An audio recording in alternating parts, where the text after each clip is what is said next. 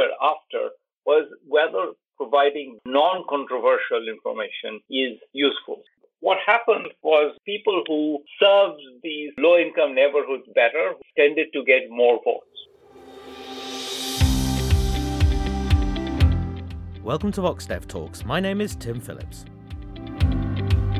Can poor voters in India identify the politicians who'll serve them well, and would giving them more information influence their vote?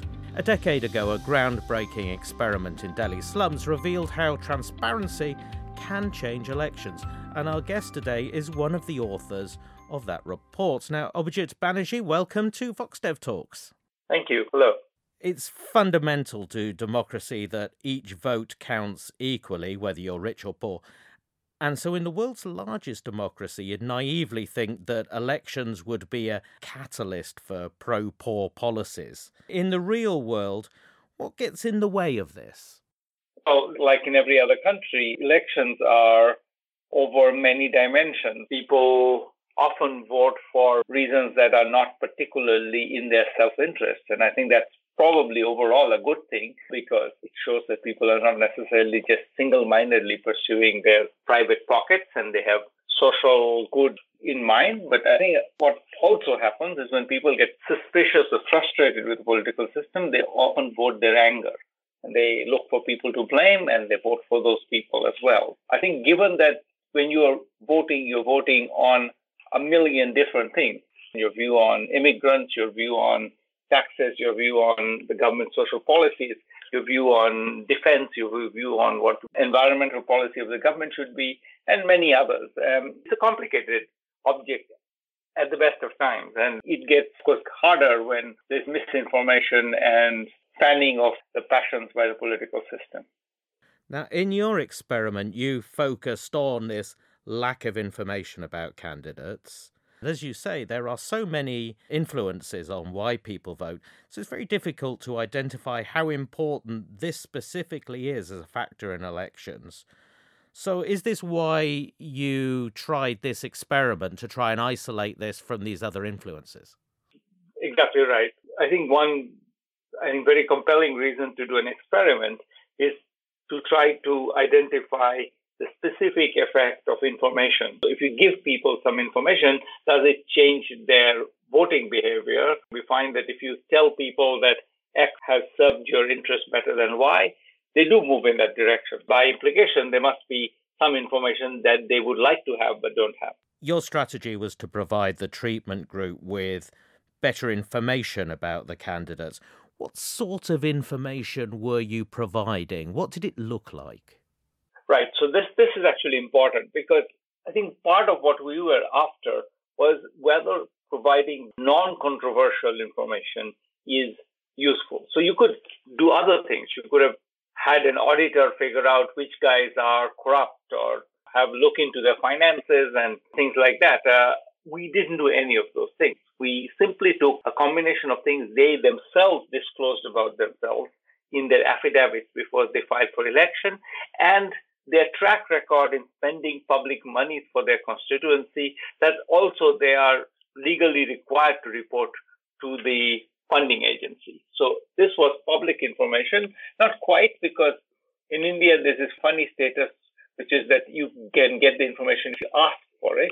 So we got information that nobody could claim was manufactured by us or reflected our political biases. These were just numbers that they reported themselves to the relevant authorities. And we just compiled them into report cards summarizing the information in a kind of a colorful format and published it in a newspaper. We had 4 report cards published on every day. So the incumbent obviously have more information about them, so you can report on how they spend public monies. For the non-incumbents, the people who are challenging them, you can only report what you know about them from their affidavit. We summarize that and we put them up on the second most popular Hindi daily in the city of Delhi. The effects on the outcomes that you were looking for, were you looking for the change in turnout or in vote share or in the amount of vote buying? What sort of influences were you tracking? I think all of those. You could imagine that if I show you that there are some really good guys around, you may be more enthusiastic about voting. If I show you that there are some really bad guys around, you might become more enthusiastic about voting. Turnout might go up. And we were interested in whether that would lead to a reaction by the opponents of the people who get good news report cards or the fans of the people who get bad report cards, who then go out and try to buy votes from hand out alcohol, hand out cash. So we had somebody trying to spot these transactions the night before the election. And the treatment was to distribute this material to some households in poor households within Delhi. Tell us a little bit about these households. What sort of needs do the people that live in them have from the politicians they elect? So let me say two things. One just to clarify, what we did was the newspaper would every day publish, let's say there's one particular constituency. The day when the report card for that constituency comes out, we take that newspaper and distribute it to half of the low-income neighborhoods in that constituency and not to the others. So we're going to compare within that constituency, compare some neighborhoods which got the newspaper with other neighborhoods which didn't get the newspaper. That was the strategy. And I say that because what we did was basically took the newspaper and left it at everybody's doorstep. The reason why I think we focused on low-income neighborhoods in particular is that most higher-income neighborhoods, people buy newspapers. These are households which don't buy newspapers. Typically, they don't read newspapers either. They are able to read. They typically have at least one person in their household who's, reasonably fluent reader. So it may not be everybody, but somebody can read, but they don't typically read the newspaper. So that's why we thought this would be the place to put the newspapers. These were mostly migrant households that had come to Delhi in the last 15 years. They lived in these, you would call slums, places where the infrastructure was extremely poor. And a lot of their grievances were about that. They were upset about the sewers, the water standing on the street, the garbage not being picked up, the water supply being inadequate. So these are all features of low-income neighborhoods. So these were all people who didn't even have the standard ingredients of urban living. So when you looked at the outcomes, what effects did you find? I think the effects were surprisingly large, weren't they? Yes, substantial. And what happened was we do see vote buying going up. There was some attempt to undermine it, but despite that, we find that the people who served these low-income neighborhoods better, who spent their monies doing stuff that the low-income neighborhoods want, who went to committee meetings which the low-income neighborhoods support, tended to get more votes. Not on average, there was no effect. It's not that everybody benefited or everybody lost, but if you look at who benefits, it's the incumbents who happen to be, from the point of view of low-income voters, good incumbents. Is there anything that voters didn't react to in the report cards? Were you able to tell that, the difference between the information they took account of and that they ignored? A little bit. I mean, it's hard to know what they didn't react to versus what they did react to, but not enough to be detected in the data. It seems like they were more interested in these performance variables than in characteristics. So in other words, whether you were educated or not didn't seem to have at least clearly statistically stable effect. Whether the candidate was educated or not, whether he was wealthy or not, these kinds of things, they didn't seem to be very interested. And this is all, as I said, subject to the point that maybe if we had much more data, we would have seen an effect. So I think I can't categorically rule out that there was an effect. But what jumps out is that there isn't, while we can detect an effect on the performance variables, we don't see an effect of the characteristics. I took a look at some of these report cards, and what struck me is that they're quite detailed and analytical. An argument against an effort like this that's used all over the world is the widespread belief that if you give less educated people a lot of information, it'll just confuse them. Is there evidence from your experiment that the people who received the cards were reading them carefully and evaluating the information that was on them? Yes, we were struck by how sophisticated the reading was, and then two dimensions.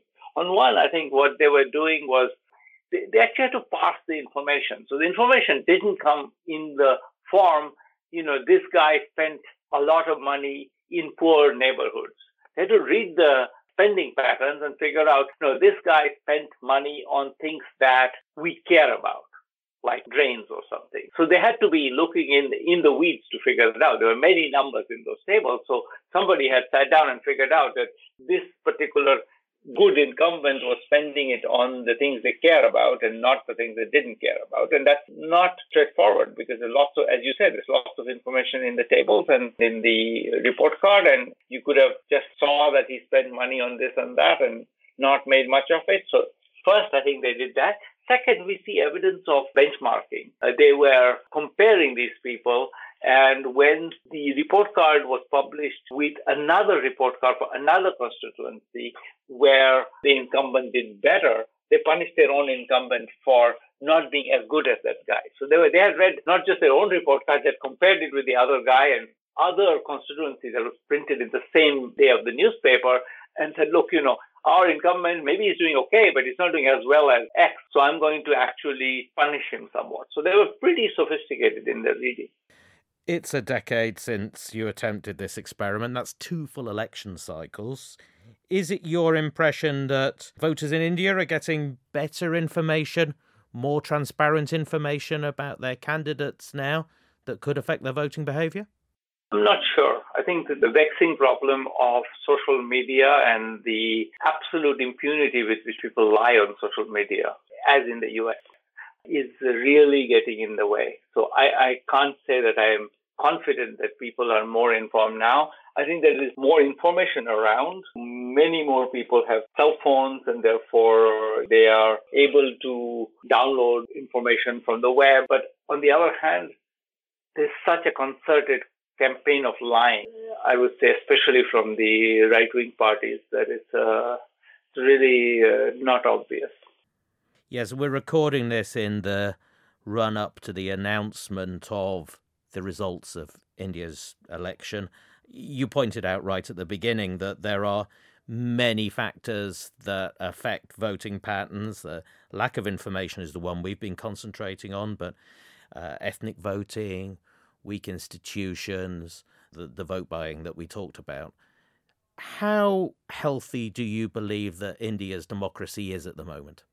It's a good question. I don't know that. I think there are a number of concerns that have been aired that there is just a huge disparity between the amount of money that the ruling party has and everybody else has. There's also, a number of states, including West Bengal, where I grew up, where there is lots of violence during elections, which might discourage some people from going out. There is concerted campaigns of barefaced lies and prominent people saying barefaced lies. Some maybe constraints on lying that people thought was the norm 20 years ago seem to be weakened. So I don't know whether democracy has got better or worse over the last 20 years. It is a pretty frightening world we are in, and India is no exception. Abhijeet, thank you. Thank you very much. We've been discussing the paper, Do Informed Voters Make Better Choices? Experimental Evidence from Urban India. And the authors are Abhijeet Banerjee, Selvan Kumar, Rohini Pandey, and Felix Su. This has been a VoxDev Talk. You can find more of our episodes at voxdev.org, and don't forget to subscribe to VoxDev Talks on your podcast platform.